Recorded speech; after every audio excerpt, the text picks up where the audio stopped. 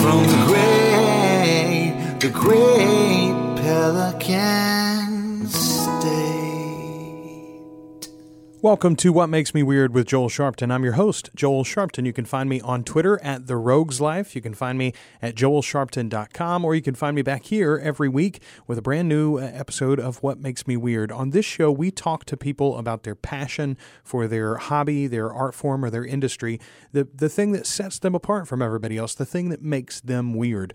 This week, our guest is Josh Steen. You can follow him on Twitter at Josh Steen, or you can find his website, justusgeeks.com. Now, Josh is the host of the Just Us Geeks podcast. He's a geek of all things, he says, and he's a super dad as well. That's something that I can connect with, too. I had a lot of fun with Josh. We've been following each other on social media for quite a while, and I've been a fan of his show, and I was looking for somebody to talk about James Bond with.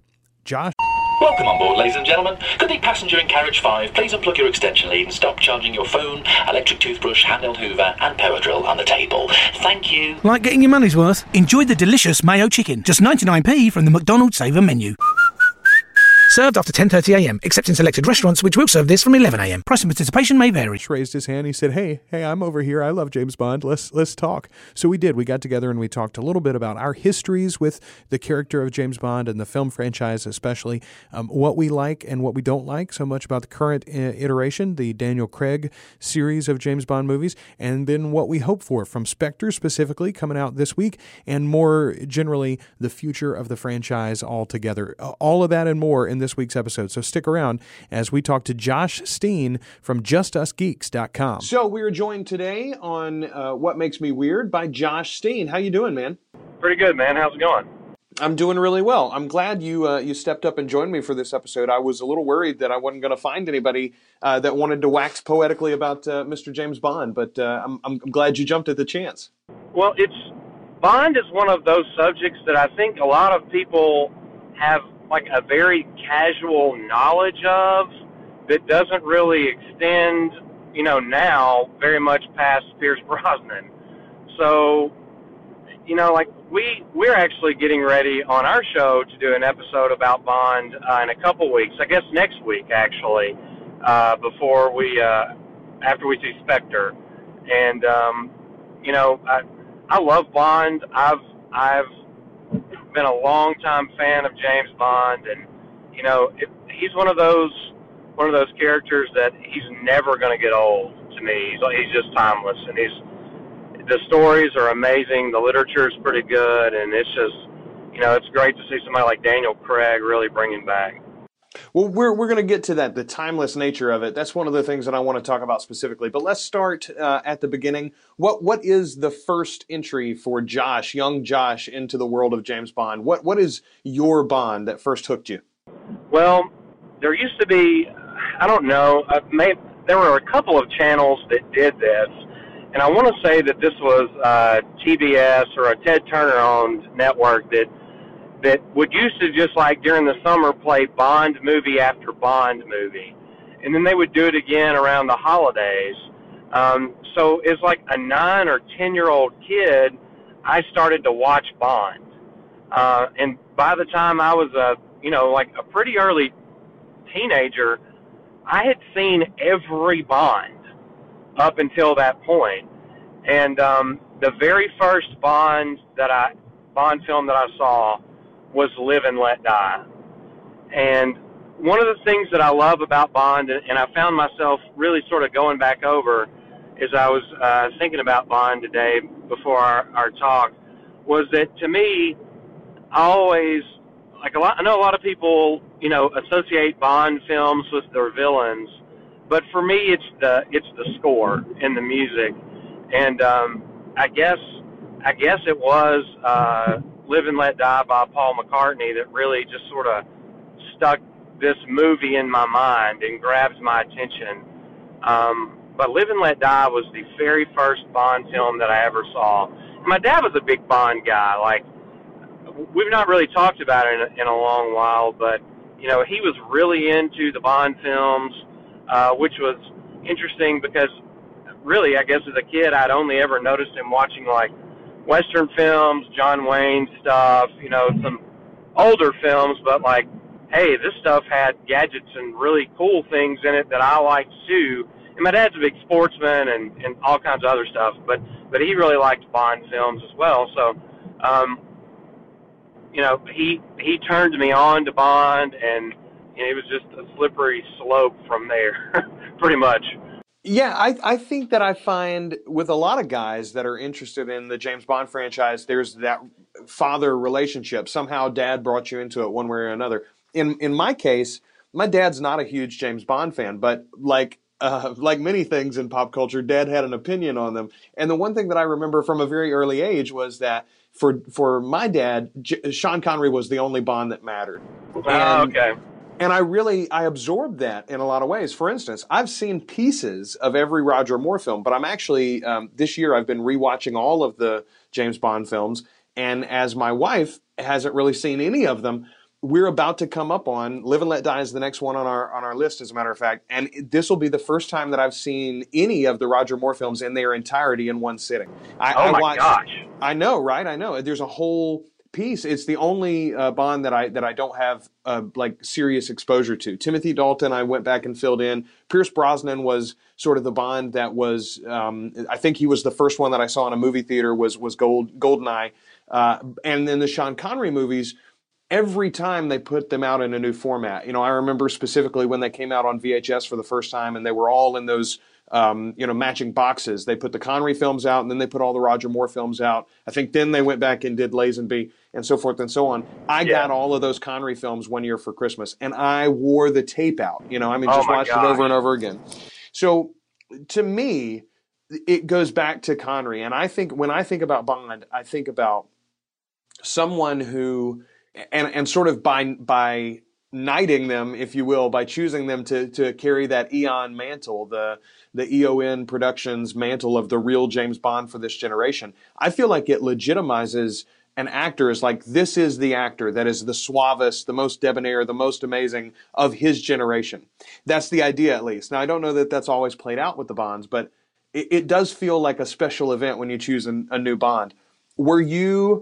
Let's go back to the Daniel Craig specifically. You and I both agree he's done a great job, and those are good films. Were you excited when he was first announced? I had a lot of mixed emotions about it, but I'll tell you why. Mainly because I was so wrong about Heath Ledger as the Joker. They announced Heath Ledger as the Joker, and I thought, horrible choice. I don't think this guy can pull it off. And I was really sort of indifferent about Daniel Craig as Bond because, he looked like Bond. He kind of sounded like Bond, but could he... I think the question that a lot of people asked at that point was, could he follow Pierce Brosnan? Not could he be Bond, but could he be Bond after Pierce Brosnan? Because for, a lot of people, Pierce Brosnan is their Bond. And he's not a bad Bond, not at all. But, Daniel Craig, I knew would bring a totally different aspect to the mantle of Bond that I was excited for. It does sort of go back to the Joker in an aspect of, in every film iteration of the Joker, we've seen a different version, between original, like the 60s and 70s Joker to, the Jokers of the 80s and, Heath Ledger's Joker and now Jared Leto. They'll have their own spin on this one character. And that lends itself to trying something new, like, okay, so we're going to make this a little more serious. We're going to make it a little more real-world feel and bring it back down, from the fantastical nature that Pierce Brosnan sort of drifted off into there with his last film. I remember watching the first trailer of Casino Royale, and I thought, oh my God. Like, I really wanted to like it, but B, my immediate gut reaction was, oh man, they've made this an action flick, and that's not what I want out of Bond, you know. And it really wasn't until I actually saw the film that, you know, I fully realized that, man, Daniel Craig is the complete package. He's the suave. He's the, you know, he's the buff guy. He has the smarts and the wit to be Bond. He's a complete package. Now, could he be, you know, Bond written for Sean Connery? Well, of course not. But for the way that his Bond is written and the way that these stories are being told in this generation, he's perfect. Yes, I strongly agree. And I feel like that goes into the broader question, which is, why does this franchise work so well over so many years? Why do you and I both think that this is a franchise that's going to continue into the future? What is it about Bond that makes him so universal, so applicable through different time periods? Because he's the guy that you can't be. He's the guy that is a kid you watched and you ran around in the yard with your buddies and played James Bond. You know, when I was a kid, they even had the James Bond Jr. cartoon series pointed at kids, you know, to get kids interested in Bond already, you know, and introduce you to some of those classic villains. But, like, Bond is that guy that you think you could be, but then you fully realize you could never be. You know, he's the complete package. He has the looks. He has the suave. He has the ability. He has everything. And so, you know, that I think is what it is. And it doesn't matter who it is. It doesn't matter what the check is or is not in the film. And it doesn't ever matter who the villain is. Because even if the villain is, you know, some ridiculous nastiness that, you know, is totally fiction, or is, you know, real world villain like Javier Bardem was in Skyfall, you still can't be Bond. You could be the villain, but you can never be Bond, because he can take it, and he does it all. And that's what identifies, I think, with an adult and with, you know, like a teenage kid. And that I can tell you is the one common factor that connected me and my dad to Bond. It had to have been, because, you know, my dad's not a tech-savvy guy, and he surely wasn't when I started watching Bond back in the 90s. And so that's what it has to be. It has to be, you know, here's this guy that is just way cooler than you ever could imagine, and he has a great accent, and he has a cool car, and he gets every freaking lady on earth. You just can't be Bond. Well, and it's that because it is that broad. I mean, you know, I say, why does Bond last? And you say because it's the guy you can't be. Because it's that broad, I think it can mold itself to the times. So, for instance, the transition to the Daniel Craig Bond, you were like, well, how are we going to do a Bond that follows Pierce Brosnan? Pierce Brosnan had, to my mind, done a very good impersonation of Roger Moore. I mean, that it felt like a Roger Moore Bond through the lens of Pierce Brosnan, a little bit older maybe at the start, and then that series had gotten a little outlandish, truthfully, and in the era that those movies were coming out in, especially as we waited in between the last Pierce Brosnan and the first Daniel Craig, you sort of got the sense of, are we past Bond? Is Bond over? No, Bond will just be retold through the lens of what we want to see in a movie now. And so, yeah, it did sort of come off like an action film, but what it was really about, it wasn't so much about just making it more of an action movie. It was about bringing down the realism, or amping up the realism, I should say, and bringing down the campiness, and regrounding that character in what felt like a real world, which is what we were seeing in movies like Jason Bourne. I mean, that's obviously, I think, the biggest influence on the new James Bond series has been the Bourne movies. But as you see, what has happened in between the first Daniel Craig movie and the Spectre that's about to come out, we've had this explosion of superhero movies, and in particular superhero movies in the vein of the modern Marvel Cinematic Universe, where yes, they are grounded loosely in our own real world, and then we strap the unimaginable and the extreme on top of that. We sort of bolt on the craziness to the real world. And I think that's what we've seen a little bit already in Skyfall. You mentioned the Javier Bardem character. That harkens back to the deformed villain of the past, and yet it was presented in a way that fits in the Daniel Craig universe. You think about this movie, we're going to see the introduction for the first time, or the explanation that we've been following Spectre plots all along, perhaps. That's what it is implied in the trailer. But for the first time, we're going to see this secret evil organization in the modern Daniel Craig films. And I think it makes sense in a world where we've watched Hydra be destroyed by Captain America and the Avengers over and over and over again. Exactly. So in that vein, why don't we talk a little bit about what you want if they put Josh in charge of the next production? Where do you want this franchise to go? Let's assume for a moment that we get Daniel Craig for one more. He's contracted for one more. Let's say that he's going to stick around for one more movie. Oh man, that's tough. Knowing that he has one more film left in his contract, it has to be stellar anyway. But you have to send him out as Bond the right way. You said that about Pierce Brosnan doing a really great Roger Moore impression, and that is incredibly accurate.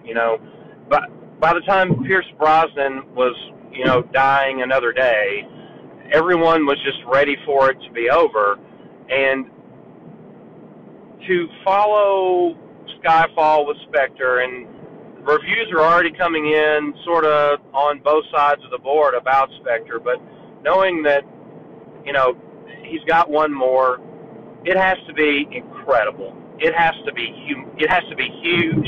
He has to cover multiple parts of the globe, and it just has to be perfect. I think you get, someone incredibly classic to do the theme. I think maybe, we're about 99 or 95% sure that Christoph Waltz is Blofeld in Spectre. You give us a really, really, really good henchman and big bad for the next one, and you just send him out right.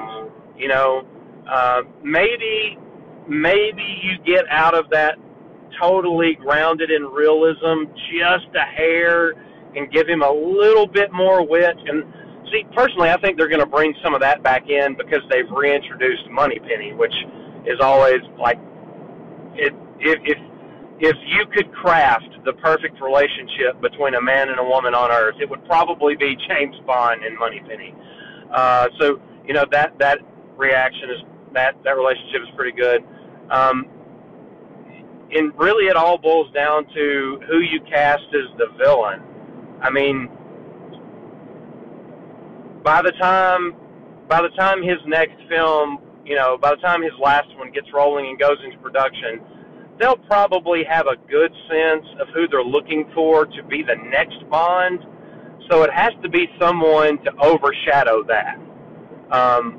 And I almost think, going into something like that, Benedict Cumberbatch, all of these humongously British names are going to start being floated out there as the next Bond.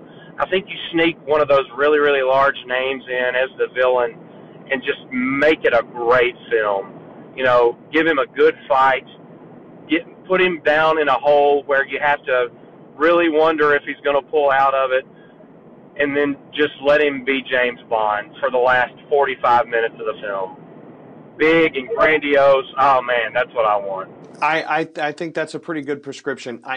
From the things that I've seen and heard, and I've been trying to keep my head out of any spoiler territory on Spectre because I don't want to know. I want to go and be surprised. Exactly. But I see, perhaps at least, that there's maybe some hints that this has got strains of, if not large sections of the plot that they've sort of readapted from On Her Majesty's Secret Service. I think there's a lot that they're taking cues from that film. That's a good one.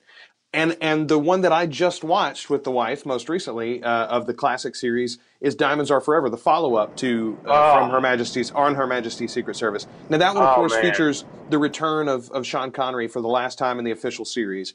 But what I was really struck by in that one's got really compelling and interesting villains. It's got the continued connection to Blofeld, which, if we're right, and we think that Christoph Waltz might be playing Blofeld or some modern variation thereof, if that's the case, I say let him continue in one way or another into the next movie. Bring in some interesting characters like is it Mr. Kidd and Mr. Wint? I think are the two names, the assassins in Diamonds Are Forever. Bring in some interesting characters like that. And the other thing that I liked about Diamonds Are Forever, especially in relation to or comparison to On Her Majesty's Secret Service, it's more of a self-contained mission, even though it features those ongoing characters. So I think that would be a good opportunity too. The one thing that I think we're going to be a little sad about, 10, 15 years down the road as we look back at the Daniel Craig era of James Bond, they leaned a little heavy on the destiny, I think, aspect. The connection, everything is connected, and his whole life has been this one roiling bit of turmoil. And I think that's fine, but maybe they went a little too deep into that. I would love to see just a good, solid mission. Skyfall seemed to promise that at the end. Hey, the next one's just going to be a mission. And then they got the rights to Spectre back. So I think that changed their plan a bit. I think you're right, because I think that they did. And Skyfall, I really, really loved Skyfall. And it was actually my sleep movie for a long time until it went off Netflix. So I probably couldn't watch it again during the daylight hours if I wanted to right now. But they set us up perfectly. I think Ralph Fiennes is going to be incredible as M.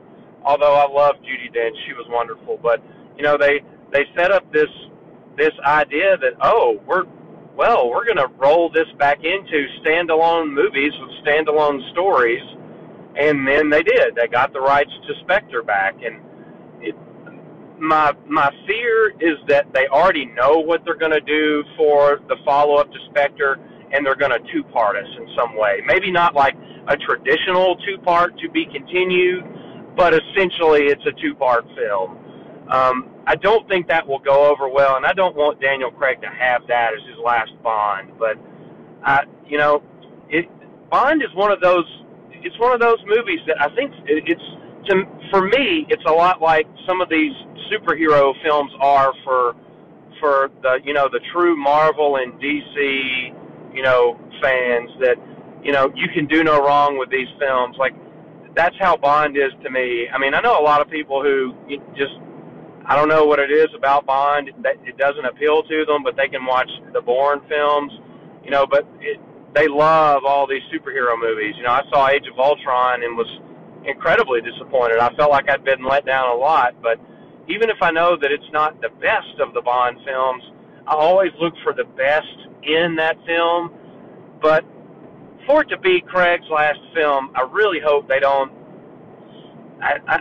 I hope they don't try to lean back on all of that, because, I love Mads Mikkelsen. I think he's an incredible actor. He was fantastic as Hannibal Lecter, and it almost seems like in another time that he was, the big bad in Casino Royale. So, we've got a lot of ground that they could potentially try to tie together for his entire run as Bond. But I hope that I hope it doesn't go out that way, because to me it would be really hard to continue the story with anyone else if they do that. I think that they have to wrap up this big arc in Spectre and then give us a good classic Bond with that last one, or at least that's what I hope that they do.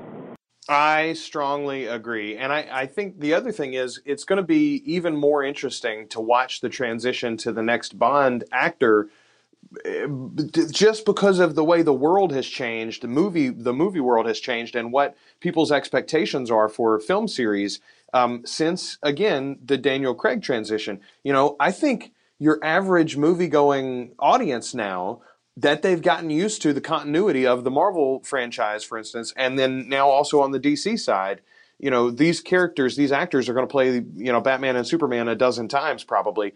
And yet here we're going to be, theoretically, you're going to get Ralph Fiennes probably staying around as M, just as Judi Dench did. Oh, yeah. You might get the young Q. You know, they've got a young guy as Q now, and he's pretty great. He's great. You could have those actors transition to the next Bond. That was a little weird when Judi Dench did it because, again, it just makes us, it reminds us that the Bond series is this strange thing where we pretend all of these missions happen to the same guy, never mind the fact that the guy changes, you know? And it's totally different. I mean, you know, I did wonder, well, when I had read that they had cast her again as M, I was initially really glad because I've loved her as M. To me, she was probably what saved the vast majority of Pierce Brosnan's run as Bond, just because she's such a strong actress.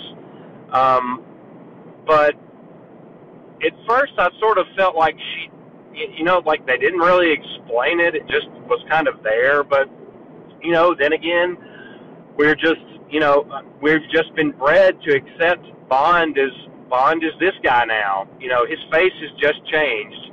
Or, you know, is it just this mantle that they give this person? Maybe there are two 007s. Maybe it's just a code name, you know. But it's one of those things that they do such a great job, or they have in the modern Bonds, with putting great pieces around, you know, around that already iconic character, that it really does help that transition. I mean, because now all I'm thinking about is, my God, Ralph Fiennes and Christoph Waltz in the same film with Daniel Craig.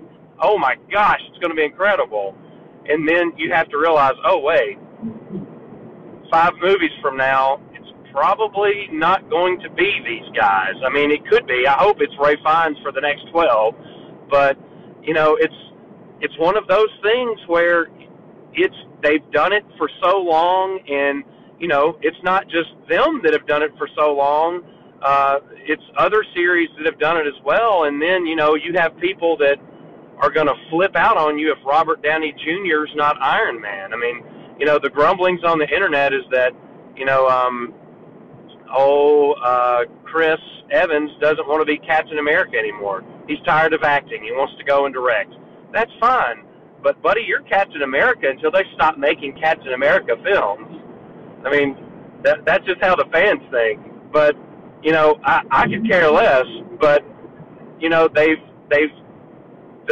superhero movies have changed the game. I mean, they really have, and in a way that's for the good and in a way that's not. And this is one of them. I mean, it's almost like we've dumbed down our time that we're going to pay $8.50 to sit and watch a film, you know, to adapt to comic book films. And I think maybe it's because we wanted those movies for so long and they did them so poorly.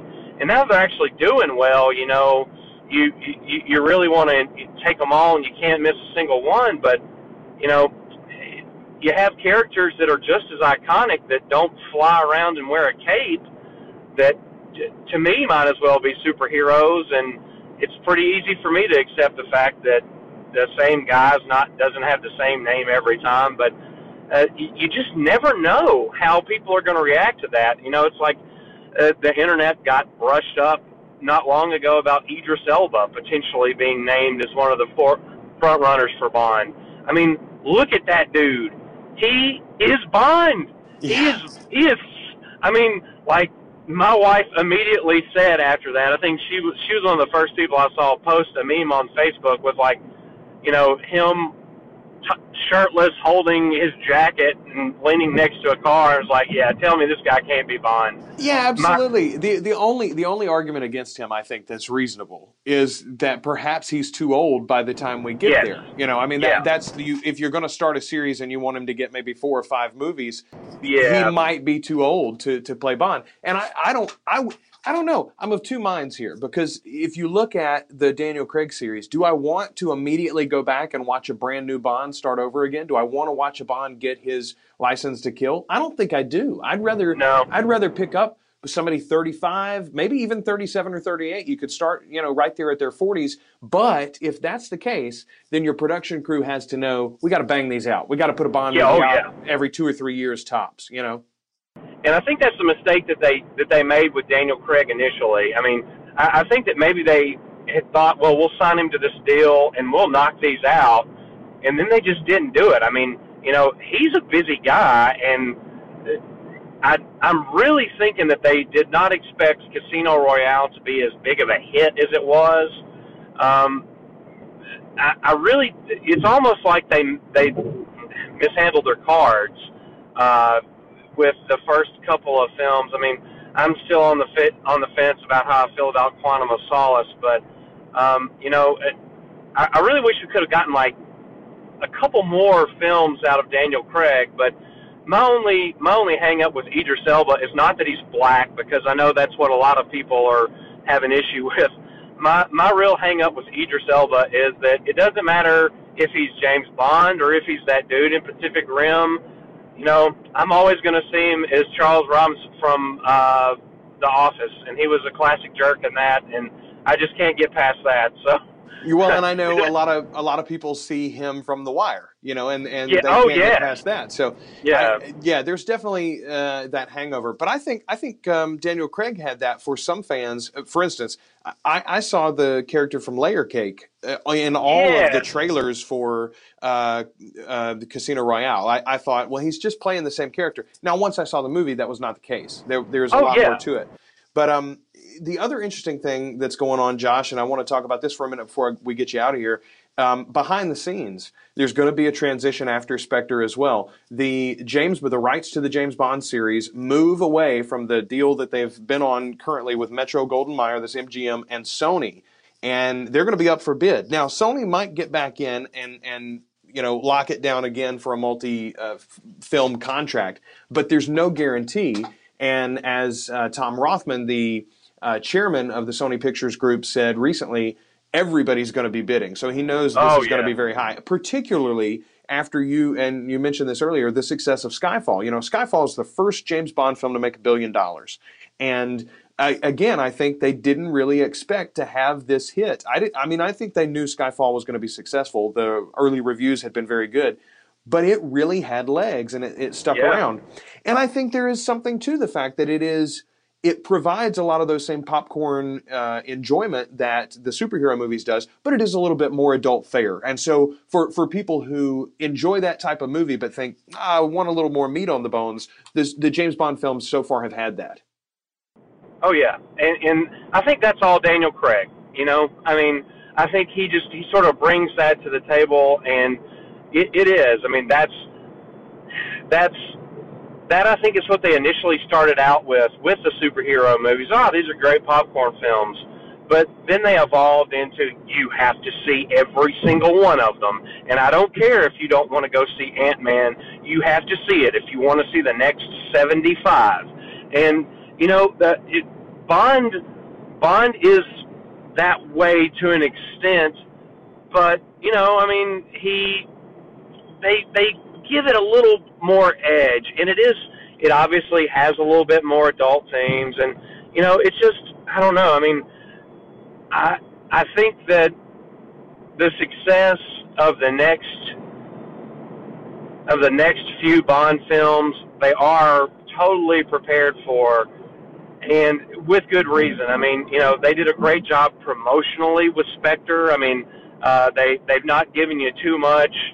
They've really kind of hidden the things well that they really needed to hide from you, and they always market. They've done a really great job with Daniel Craig and marketing him as Bond, but I really hate to see the rights transition to anywhere else. I mean, it's one of those things. I think that if it ain't broke, you don't fix it.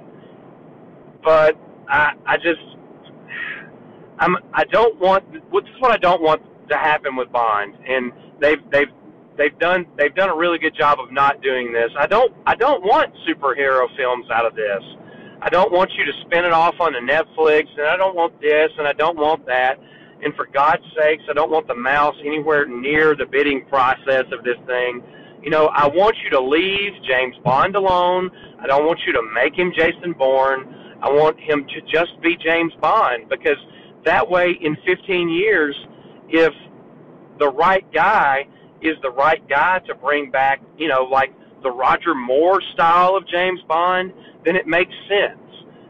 And whoever is in charge of the rights to those films, they have to be able to discern that. And it's one of those things where I'm really nervous about it. These films have been so great. Really, honestly, if you really look at it as a whole, I mean, since Pierce Brosnan picked it up with GoldenEye, we've gotten some really great Bond. I mean, not all of it has been just the absolute best, but man, it's been a great time for Bond. And I don't want it to be too commercialized.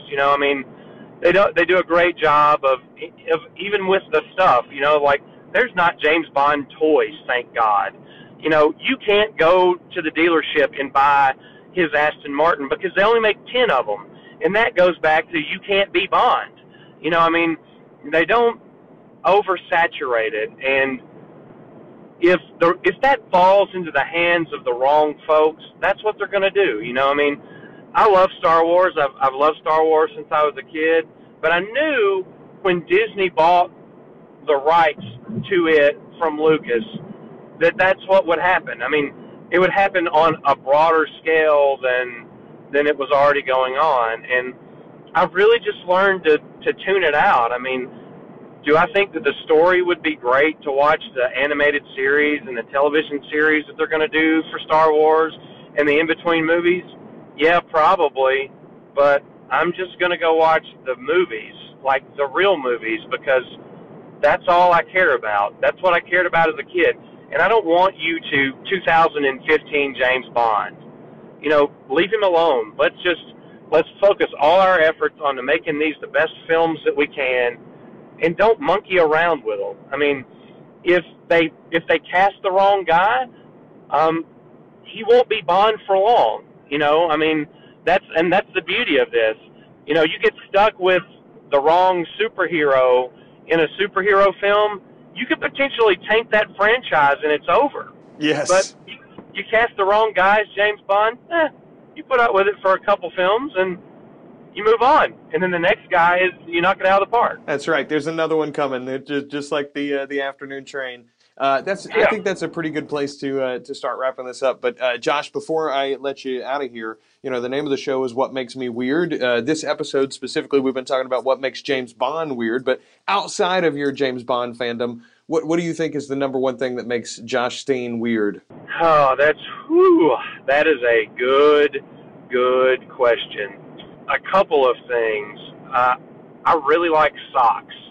Like, I have a sock problem, and it's getting sort of out of control. I recently transitioned to a new job, and I've really noticed myself really thinking, well, I should order this pair of socks and get this pair of socks. And I'm currently wearing a mismatched pair because sometimes you just have to do it to not take yourself so seriously. One is superheroes, and the other one has a fox on it. I love the fact that, I might have to be business casual every day, but this one little piece of me can be my inner expression of myself. Socks. And let me give you another good one. Let me think about it.